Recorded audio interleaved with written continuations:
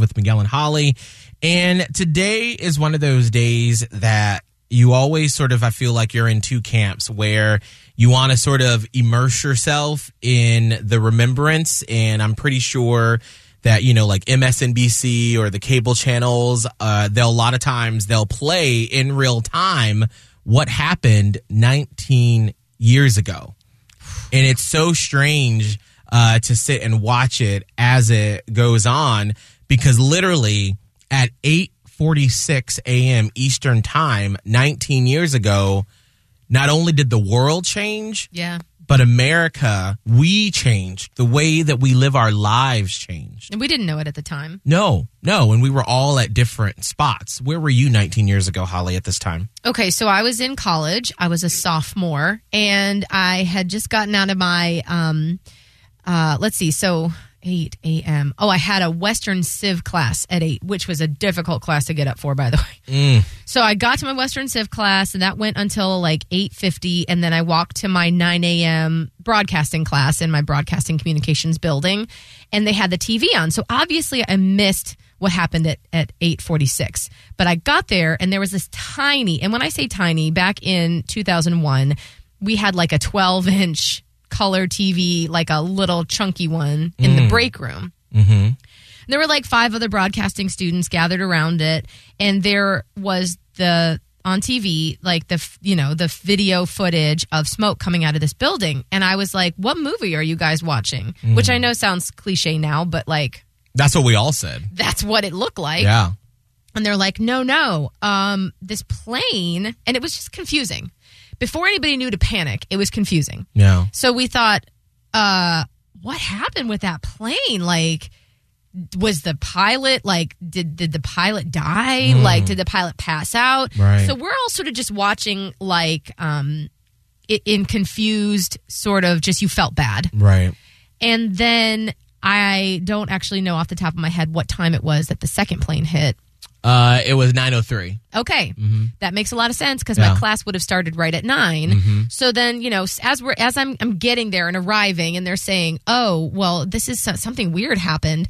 And then you watched in real time, and I can just remember, I have goosebumps right now thinking about it. In real time, you watched this other plane fly into the other building.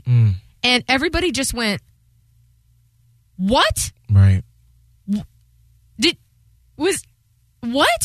It was, and that's when it became real, A, because you're like, okay, this isn't a movie, and B, that wasn't an accident. No. Right? That is, what else is going to happen? And it was like, not to say like that wasn't enough, but like at that point, things were happening. No. And all we wanted, and especially being in a broadcasting class, our instructor was like, okay, we need to put on, because we had a radio station and it played like, you know, smooth jazz. Yeah. So we had to take it off of that programming and put on like the AP wire for just news. And after that, we were just sat around stunned. And our professor was a little insensitive, and he was like, well, you know, this will happen sometimes, so just go back to your dorms. So we did, and then it was just confusion and trying to get more information, but none being available. Right. At all. All they kept doing was replaying the footage, and you'd call your parents or you'd gather in another friend's dorm and be like, do you know anything else? And you would Google, because Google was a thing. No. Nothing. Scott, where were you 19 years ago?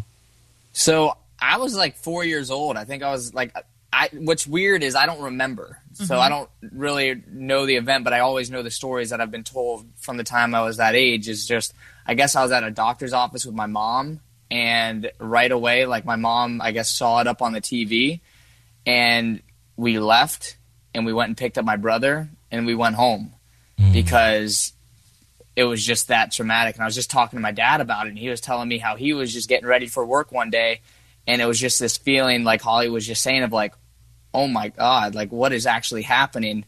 And I guess my dad was just saying like how he had a meeting, like all they did on that day was just like go over, like try to process what was actually going on.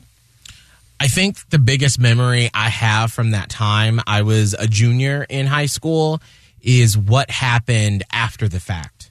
I remember being on the school bus, and then I think it was the very next day, and it was like a flip had switched.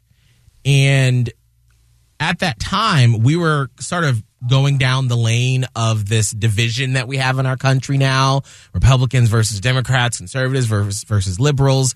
And I just remember a lot of the buildings in downtown Atlanta or on the outside had the American flag on it. And our bus driver had 2 flags on the big mirrors that were driving down the highway. And I just remember this sense of camaraderie at that time that we didn't have anything else. No, it was us literally against the world. And there was no, well, I don't like you. It was, we're in this together. And so I think as we sort of take a second to reflect on what happened 19 years ago, as we look towards the future, remember this over the next few weeks as we go into this election. We all want what's best for America. We think that we should get there in different ways, but at the end of the day, we're all in this together. And we don't want the people that perished that day 19 years ago for it to have happened in vain.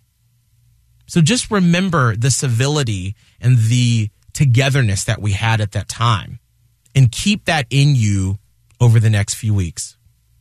So let's just take a moment of silent reflection as we think about this time 19 years ago when that first plane hit.